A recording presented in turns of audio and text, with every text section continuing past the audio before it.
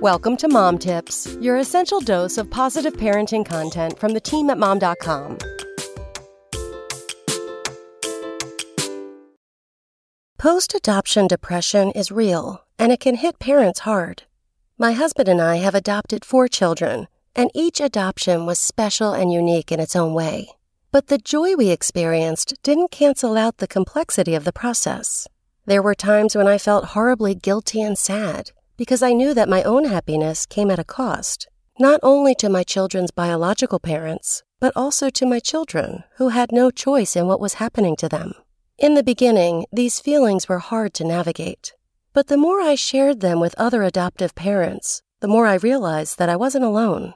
It's known as post-adoption depression, or PAD, clinical depression experienced by an adoptive parent in the days, weeks, and months after being united with their child.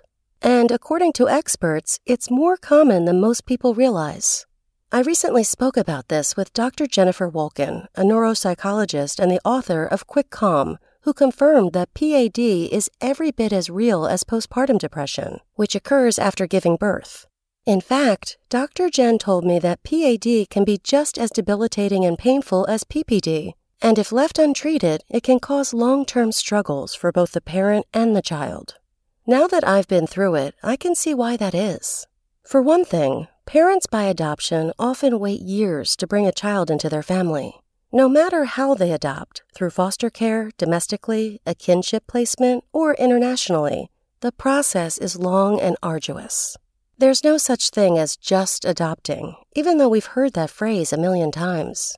There's also the rigorous home study, which includes fingerprinting, background checks, interviews, financial records, medical exams, a home inspection, and references. That's followed up by endless legal proceedings and lots of waiting.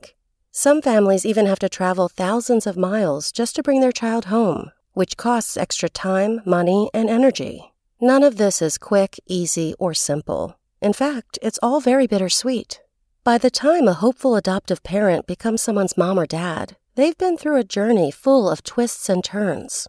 This, paired with the child's temperament, needs, trauma history, and the relationship or lack thereof with their bio parents, can lead to a pretty rocky start. So, how do we cope? For starters, it's important for adoptive parents to be aware that PAD even exists, which can only happen if we start talking about it. Dr. Jen also stresses the importance of knowing the symptoms, which are basically the same as general depression symptoms, but are specifically triggered by the adoption. These can include feelings of sadness, a lack of interest and pleasure in things that used to bring you happiness, and sudden changes in appetite and/or sleep. Adoptive parents should also look out for signs of fatigue, irritability, restlessness, difficulty concentrating, a profound sense of guilt or worthlessness, helplessness, and/or hopelessness, says Dr. Jen.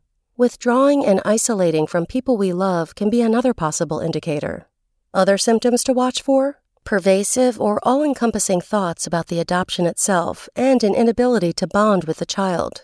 Dr. Jen notes that physical symptoms, like new or worsening headaches, nausea, aches, and pains, could also point to a deeper mental health issue. And, of course, any feelings of self-harm or harming the child need to be addressed immediately. Above all, if you or a parent you know is ever experiencing signs of PAD, getting support is crucial.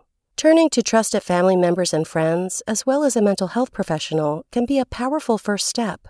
But Dr. Jen also told me to never underestimate the power of self-care. Things like eating healthy, resting, movement, and basic hygiene routines can be put on the back burner with the arrival of a new child, and yet they're so critical to our overall well-being. Don't forget that adopting is a major life event, and just like welcoming a child by birth, there's an adjustment period.